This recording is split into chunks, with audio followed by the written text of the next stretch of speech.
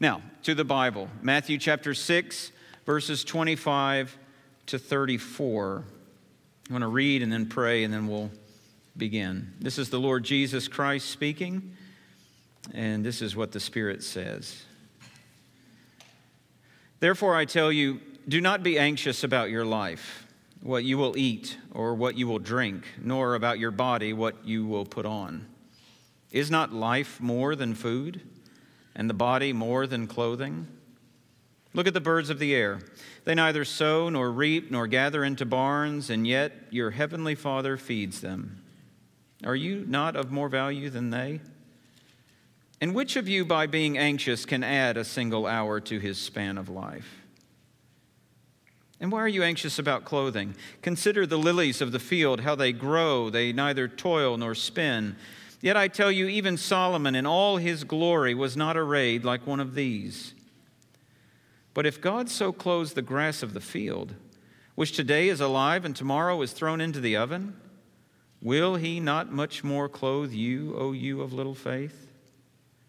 Therefore do not be anxious, saying, what shall we eat, or what shall we drink, or what shall we wear? For the Gentiles seek after all these things. And your heavenly Father knows that you need them all. But seek first the kingdom of God and his righteousness, and all these things will be added to you. Therefore, do not be anxious about tomorrow, for tomorrow will be anxious for itself. Sufficient for the day is its own trouble. Let's pray together.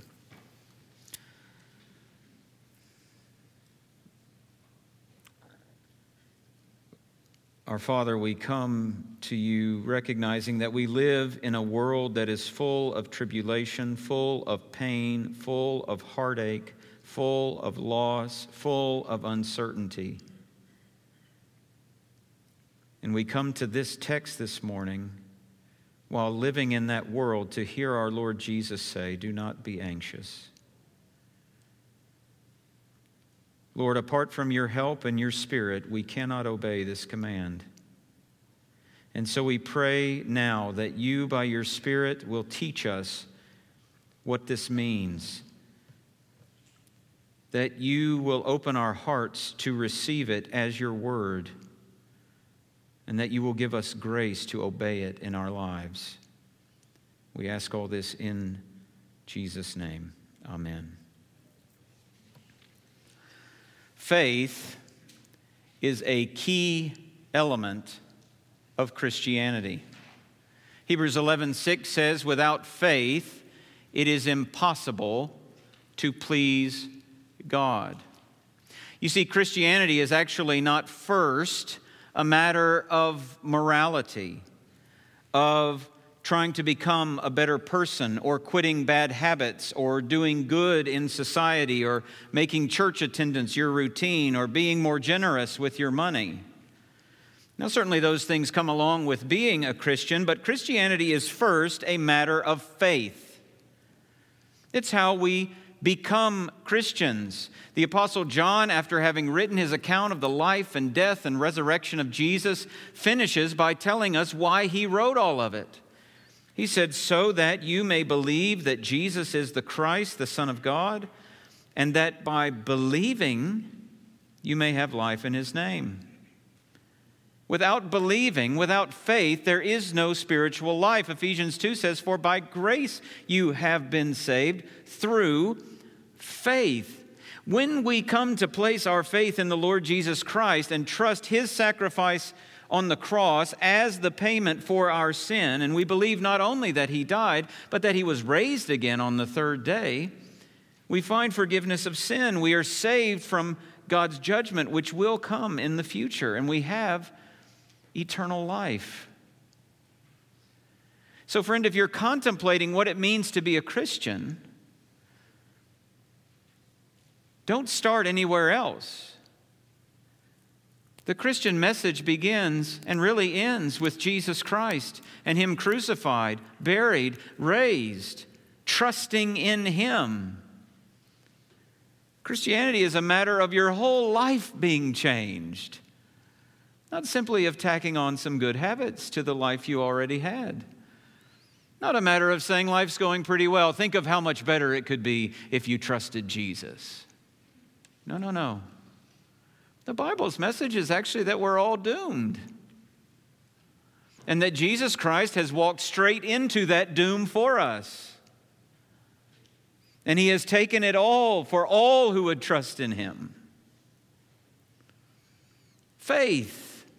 It's the beginning point of the Christian life. Faith is priority in Christianity. But we don't stop with faith once we trust in Jesus Christ. That's not where faith ends, you see, because Paul says in 2 Corinthians 5, we walk by faith, not by sight. So the Christian's walk, the way of living this life, is the way of trusting the Lord, actually being content with what He gives, content with what He takes away, to believe that He knows best and that He won't fail us, to live for Him, to honor Him, no matter the circumstance. We walk by faith, not by sight. The circumstances of life don't determine how we walk. The reality of Jesus Christ and of the character of God determines how we walk. So that Proverbs 3 is right to press us to trust in the Lord with all your heart and lean not on your own understanding. In all your ways acknowledge Him, and He will make straight your paths. Now that's easier said than done, isn't it? Just about any of you could probably come up here and you could take your turn with the microphone and say, hey, no matter what the circumstances of life are, walk by faith and not by sight. Lots of people could say it. It's easier said, though, than it's done. Because it's easier when peace like a river attendeth my way. When it's sunny and it's 80 degrees and I'm laying on the beach reading some book that I wanted to get to. I say, I'm walking by faith here. I can do this all day, Lord.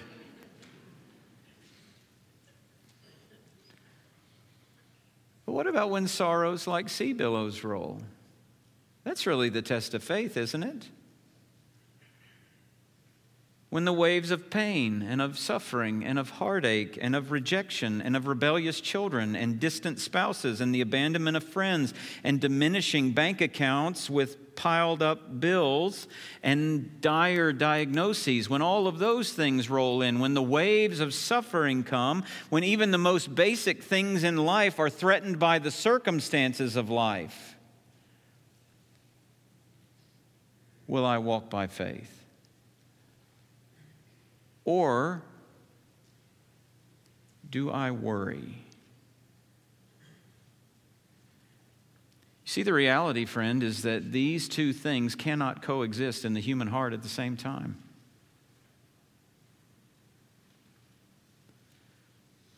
We are not trusting the Lord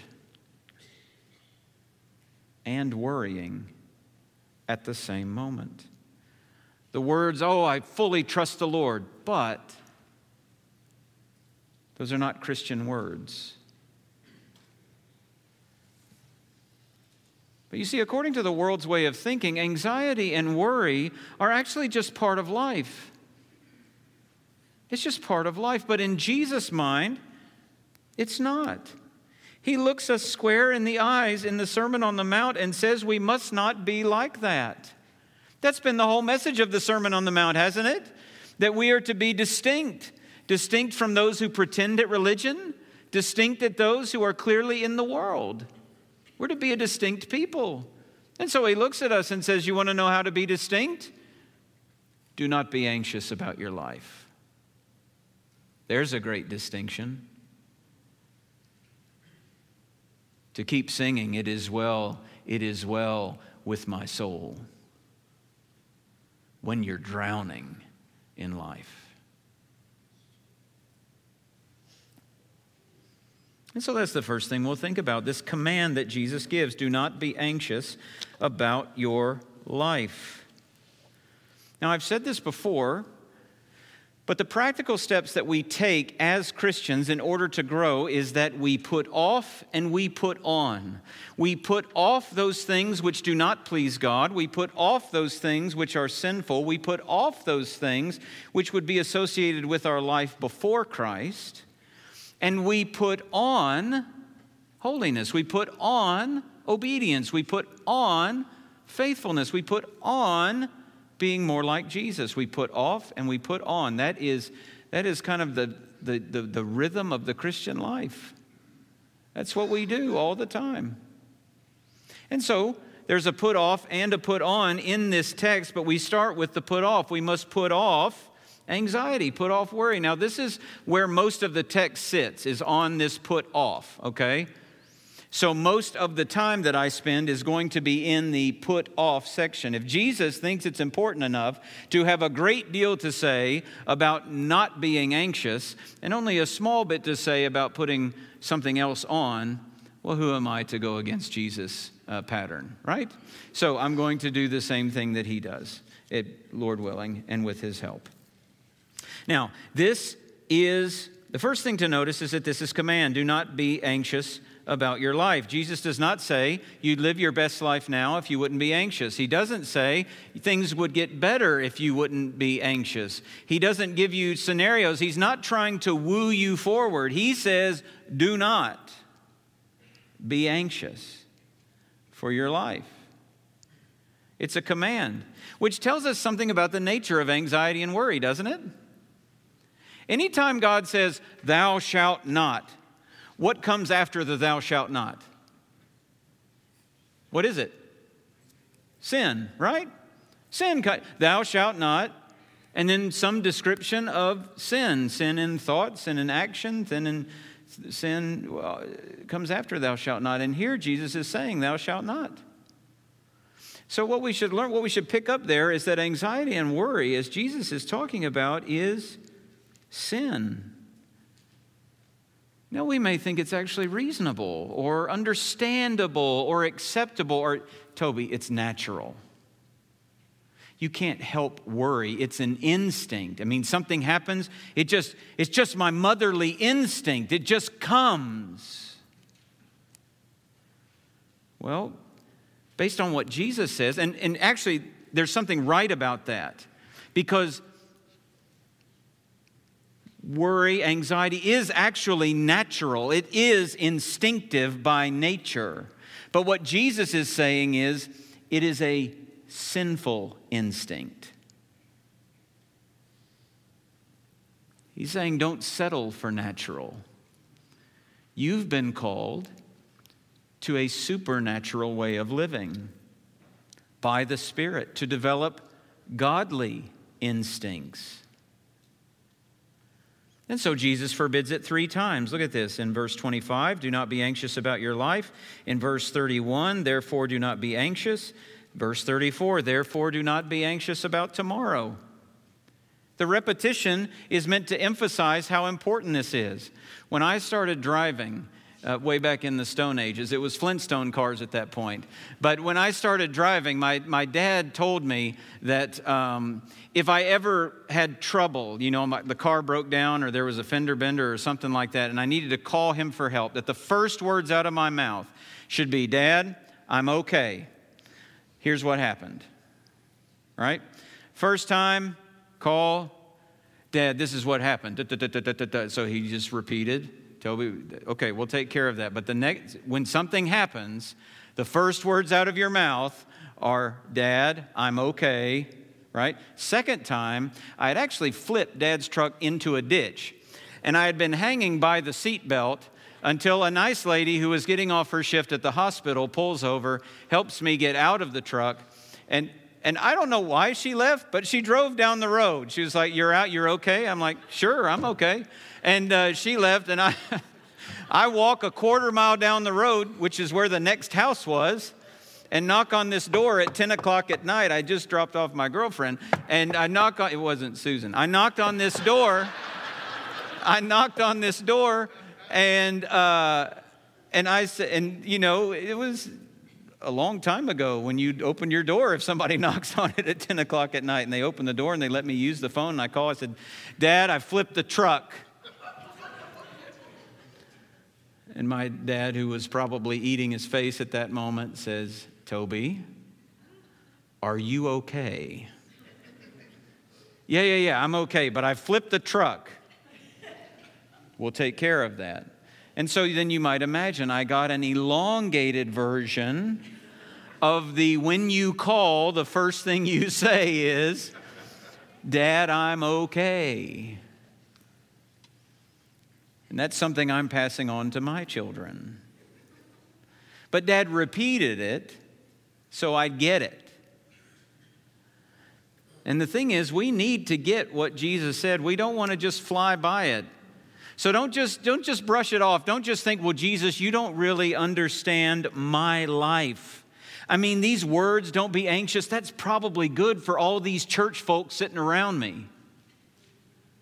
But not me. Friend, I would just gently warn you not to think that your life is unique. To think that you're the only one who faces pressure at work. You're the only one who's in the throes of financial hardship. You're the only one who's concerned about your children. You're the only one who's not sure how to face the uncertainties of the future. Don't think you're the only one. You're not. Jesus repeats the command because each of us must hear it and obey it. Do not be anxious. Do not be anxious. Do not be anxious. And in giving this command, isn't it interesting how well Jesus knows the human heart? He knows how often we go to the absolute worst possible thing in our minds, don't we? He knows that if we're left to ourselves, our mind is going to run down the road of every single what if that we can find. Jesus knows that when uncertainty knocks on our door, we don't open it and then introduce uncertainty to our God and to His faithfulness and to His trustworthiness, His power, His grace, His love, His sovereignty, His purposes. No. When uncertainty comes knocking at the door, do you know what we do? We let it in. We pour it a cup of coffee and we listen to it. And we're captivated by its stories of potential danger and doom that are just around the corner. Jesus knows this. He knows that we will just tie ourselves up in knots, that that worry will wear us down and rob us of sleep and give us ulcers and make us irritable and give us digestive problems and put us in the hospital with heart attacks. Jesus knows. Jesus knows that we're like Martha in Luke chapter 12, that worry will distract us from intimacy with Him. Friends, the devil would love nothing more than for worry to rob you of your prayer time, of your Bible time, of faithfulness to church, of giving, of all manner of things. Jesus knows that worry keeps us actually from walking by faith, that in fact, worry can keep a person from actually, genuinely, truly trusting in Jesus Christ. In Luke chapter 8, Jesus is telling His parable of the soils, and then He explains it, and this is what He says. As for the seed that fell among the thorns, they are those who hear, but as they go on their way, they are choked by the cares and riches and pleasures of life, and their fruit does not mature. That word cares is the noun form of the verb to be anxious. In fact, the English word worry comes from an old German word which means to strangle or to choke. I mean, worry will just get a stranglehold on your mind, won't it? It will choke your faith so that it cannot breathe. Jesus knows all of this, and so He says, do not be anxious. Do not be anxious. Do not be anxious. And when we look closely at this text, we actually find 6 reasons not to be anxious. 6. All He had to say was, do not be anxious, because I told you so. He didn't have to give us all these reasons. All God needs to do is command us, and we are to obey, right? And yet Jesus graciously gives us this deeper understanding of anxiety, of worry, so to give us more motivation to obey, even more. 6 reasons. The first one is that worry shrinks your view of life. Look at verse 25. Jesus asked this wonderful question: is not life more than food, and the body more than clothing? You know what happens when we worry? When we're anxious, we actually reduce our life down to the matters of the body. Food, drink, clothing, health, provision. And this is what we're consumed with as a culture. If you don't believe me, if you choose to watch the Super Bowl tonight, I don't know if I'm allowed to say that since we're live streaming, but I said it. Super Bowl. All right? If you choose to watch the Super Bowl tonight, watch the ads and see how many of them are focused on the body. What you'll eat, what you'll wear, feeding the body, clothing the body, caring for the body, refreshing the body, relaxing the body, indulging the body, entertaining the body. And look, it would be fine for us to put all this emphasis on the body if materialism were true. The whole belief system that the only thing that matters is what you can see and feel and touch. But it's not. Jesus says life is more than food. The body is more than clothing. Worry shrinks away the reality of the soul. What does it profit a man to have food and clothing and drink and health and provision and all of these things, and yet lose his soul? Second reason, worry ignores the Father's care. Look at verse 26. Look at the birds of the air. They neither sow nor reap nor gather into barns, and yet your heavenly Father feeds them. Are you not of more value than they? Verse 28, and why are you anxious about clothing? Consider the lilies of the field, how they grow. They neither toil nor spin. Yet I tell you, even Solomon in all his glory was not arrayed like one of these. But if God so clothes the grass of the field, which today is alive and tomorrow is thrown into the oven, will he not much more clothe you? Isn't it true that when you're really tied up in knots, right? Your stomach's always in knots, you're worried, you're anxious, you actually miss a lot of the simple pleasures in life. I mean, that's just generally, naturally true. You don't actually hear birds singing. You don't actually pay attention to the fact that, trees are blooming in the spring. The only thing you can actually see is your problem. And Jesus is putting his hand under his chin and says, look up, look up. You see those birds? You see that field? I mean, imagine a bird flutters into the sanctuary, which has happened before. But a bird flutters in here and it lands on the pulpit and it's given Disney-like powers and it speaks. And it tells us, I have no opposable thumbs. I have no job. I have no field to plant in. I have no money for groceries. But I have never missed a meal in my life. Because God cares for me. And Jesus wants to know if you and I will listen to the birds. If we'll look at the fields. Because even though birds have no soul and flowers and grass die and are used for fire, still God meticulously cares for them.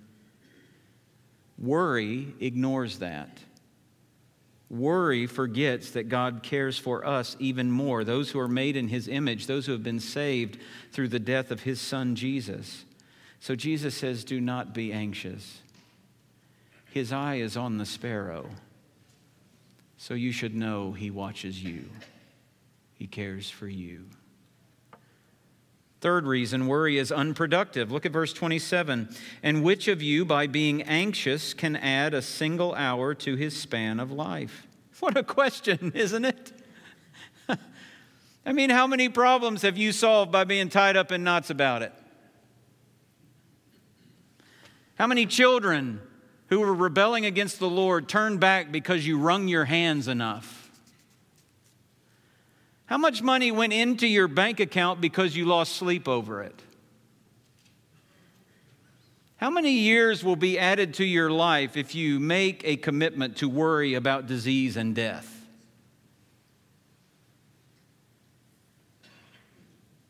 What can worry add to your life? Nothing good. It's impotent. It's powerless. David Powlison says, worriers act as if they might be able to control the uncontrollable. Central to worry is the illusion that we can control things, but we cannot. Fourth reason, worry demonstrates a lack of faith. Look at the end of verse 30. We'll start at the beginning of verse 30. If God so clothes the grass of the field, which today is alive and tomorrow is thrown into the oven, will he not much more clothe you, O you of little faith? Now, if you're not familiar with the Bible, that is not an encouraging phrase. That's not like, oh, you have a little faith. You can move a mountain. Let's encourage that little faith, shall we? You should grow it. No. Oh, you of little faith is actually a rebuke in the Gospels. It's never an encouragement. So you remember when the disciples are on the boat and they're in the middle of the sea and the storm is raging all around them, and then they wake Jesus up and they say, Master, don't you care? We're about to die. What does Jesus call them? Oh, you of little faith. Jesus is walking on the water and he invites Peter says, call me out, Lord. And so he does. And Peter, by faith, gets out of the boat and begins to walk to him. And then he begins to sink. And do you remember what Jesus called him then? O you of little faith. Jesus warns his disciples about the leaven of the Pharisees and the scribes. And even though they had seen Jesus feed literally thousands upon thousands of people with nothing to start with, they are driven crazy by the fact that they didn't hit the grocery store for a loaf of bread on the way out of town. And what does Jesus call them? O you of little faith. O you of little faith exposes doubt and unbelief. You see, worry, anxiety means not trusting God, questioning His care, His power, His reliability. George Mueller said the beginning of anxiety is the end of faith. And the beginning of true faith is the end of anxiety. Fifth reason, worry is worldly. Verses 31 and 32. Therefore do not be anxious, saying, what shall we eat, or what shall we drink, or what shall we wear? For the Gentiles seek after all these things. Now, the reality is there is godly concern that we ought to have in our lives because God has given us certain responsibilities. Responsibilities before Him and responsibilities to other people. It should be our concern to do what it is that God calls us to do in all the various avenues of life. But Jesus warns against worry and anxiety, even in the things He calls us to, because they're worldly. They put us in the camp with the Gentiles. Now, in Matthew's gospel, when you see that word, it typically means outsiders. Those who do not belong to God. You know what happens when we worry? We conform ourselves to the pattern of this world. We follow along in the way that the world thinks, but the Bible over and over again says we must be distinct, a holy people, strangers and aliens here on earth. We must not think like the world or speak like the world or live like the world, and we certainly ought not to worry like the world. There's nothing godly about worry or anxiety. It's worldly. Last reason. Worry don't make sense. Now, I said don't because that's not good grammar. But that's how I'd say it if I wasn't writing it for a PowerPoint. Worry just don't make sense. Worry don't do nobody no good. Look at verse 34. Therefore, do not be anxious about tomorrow, for tomorrow will be anxious for itself. Sufficient for the day is its own trouble. I mean, this isn't even some, grandiose idea. It's just common sense. You can't do anything about tomorrow. You cannot reach into tomorrow and do anything about it. All we can do is seek to honor the Lord today, be responsible before the Lord today. And we'll deal with tomorrow when it gets here. Lamentations 3 says, the steadfast love of the Lord never ceases. His mercies never come to an end. They are new every morning. The Lord gives mercy and strength and help day by day. It is like the manna in the wilderness for the children of Israel. You cannot stockpile it and use some of it tomorrow. Today's mercy is for today. But here's the good news. We can lay our heads on our pillow tonight and go to sleep knowing it'll be there in the morning. There's nothing that I will face in tomorrow that God is not prepared to give me mercy for and strength for and help for. Because you know what I have? Strength for today and bright hope for tomorrow. John MacArthur wrote, Christians who worry believe God can redeem them, break the shackles of Satan, take them from hell to heaven, put them into his kingdom, and give them eternal life, but they just don't think he can get them through the next couple of days. That is what worry believes. That's what this whole notion of thinking I can trust God and worry at the same time, he can handle all of that. He's going to renew the entire universe, and I don't think he can get me a piece of bread tomorrow. It's unbelievable, isn't it? And yet we buy into it. So Jesus says, do not be anxious. Do not be anxious. Do not be anxious. Well, that's what we put off. Anxiety, worry. What is it that we put on? Well, it's in one verse, verse 33. But seek first the kingdom of God and his righteousness, and all these things will be added to you. Seek first the kingdom of God. Instead of giving our time and our energy and our effort to analyzing uncertainties, to running through all the what ifs, to wringing our hands and pulling out our hair, we should give our time and energy and effort to the Lord. In this sermon, Jesus has already taught us to pray for the kingdom. He's told us we must hunger and thirst for righteousness. And now he's saying, go after it. Go get it. Leave your worries with the Lord. Cast your cares on him because he cares for you. And replace that anxious energy with kingdom energy. You see, if you stop, and if I stop at just praying, just casting my cares, and then I'm going to sit around and see what God does. You know what will come rushing back immediately? The worry, the anxiety, the uncertainty. It will come rushing back. What we have to do is not simply put off in prayer, but we need to put on in action.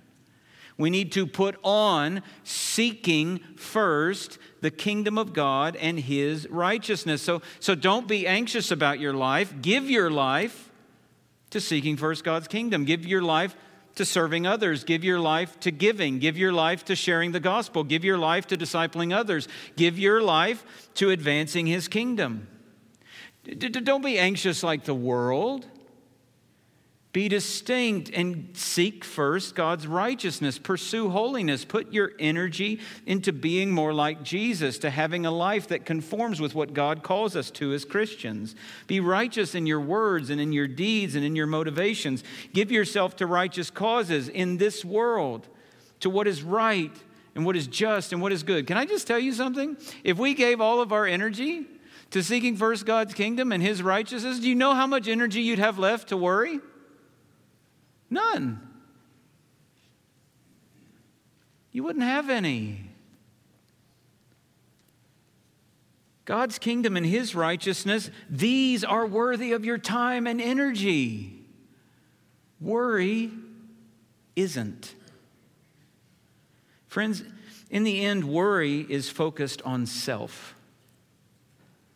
Seeking God's kingdom is focused on Jesus Christ. So put off anxiety and worry. Put on seeking first God's kingdom. Well, how do we do that? Well, obviously with God's help, but we must set the trajectory of our lives toward God instead of toward self. I want you to go back to the beginning of these two paragraphs. I want you to see the very first word. If you have the ESV, the very first word is what in verse 25? Therefore. Now, I skipped that. But we can't skip it because it connects this text to the one that's just before it. You remember last week? Verses 19 to 24, Jesus lays out two different ways to live, two options. The way to avoid is laying up treasures on earth, having a bad eye that's focused on yourself and leaves you in the dark, serving money. Friends, do you know what's more likely to consume your life and flourish if your treasure is on earth? If you have a bad eye focused on yourself, and if you serve money, you know what'll flourish? Worry and anxiety. But what if your treasure's in heaven? What if you have a good eye focused on Jesus rather than yourself? What if your life is about serving God? What'll consume your life then? What'll flourish? God's kingdom. Righteousness. Friend, if you stay committed to the path named self, you will constantly fall into the ditch of worry. But if you stay on the path of the Lord and His kingdom, you will dwell in the valley of peace.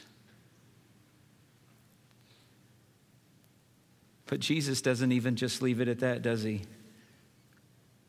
He speaks to our provision and He gives us a promise. He says, if you'll obey this command, if you'll put off anxiety and you'll put on seeking the Lord's kingdom, all those things you would have worried about, God will take care of them. You'll have everything you really need. You'll have everything you truly need. And all these things will be added to you. The great news is that by the power of the Spirit, we can stop worrying about the affairs of this life and give ourselves to God's kingdom and righteousness, because we can entrust ourselves to the Lord. He cares for us. He is our Father. He who did not spare His own Son, but gave Him up for us all, how will He not also with Him graciously give us all things? Either that is true or it is a lie. Seek first the kingdom of God and His righteousness. Do not be anxious. Do not be anxious. Do not be anxious. Seek first the kingdom of God and His righteousness, and all these things will be added to you. Let's pray.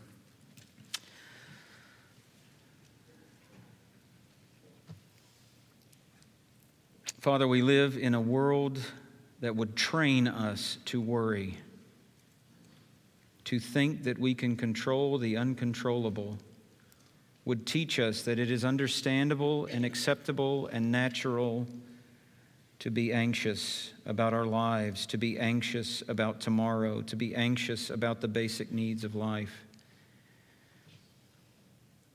Yet you have said no. You have called us to not be anxious. You have told us that worry will shrink our view of life, and it will ignore your care, and it is unproductive, and that it's worldly, and that it doesn't make sense. And so we pray, God, you will convince us by your Spirit that these things are true. Use the arguments that Jesus makes against worry and against anxiety to train us in godliness, to give us godly instincts in the uncertainties of life, so that we may be more like our Savior, who did not worry, but kept entrusting Himself to you, because you are a just judge. Help us to be like Jesus, to walk in those steps, to shift our energies from worry and hand-wringing and sleepless nights to seeking first the kingdom of God and your righteousness. trusting that you will add all that we need in your time and in your way.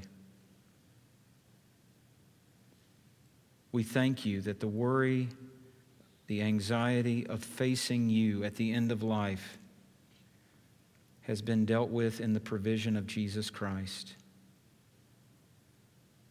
That we need not fear, that there is no wrath that remains for us to face, because we're sheltered by your saving grace and sprinkled with his blood. And we pray in his name. Amen.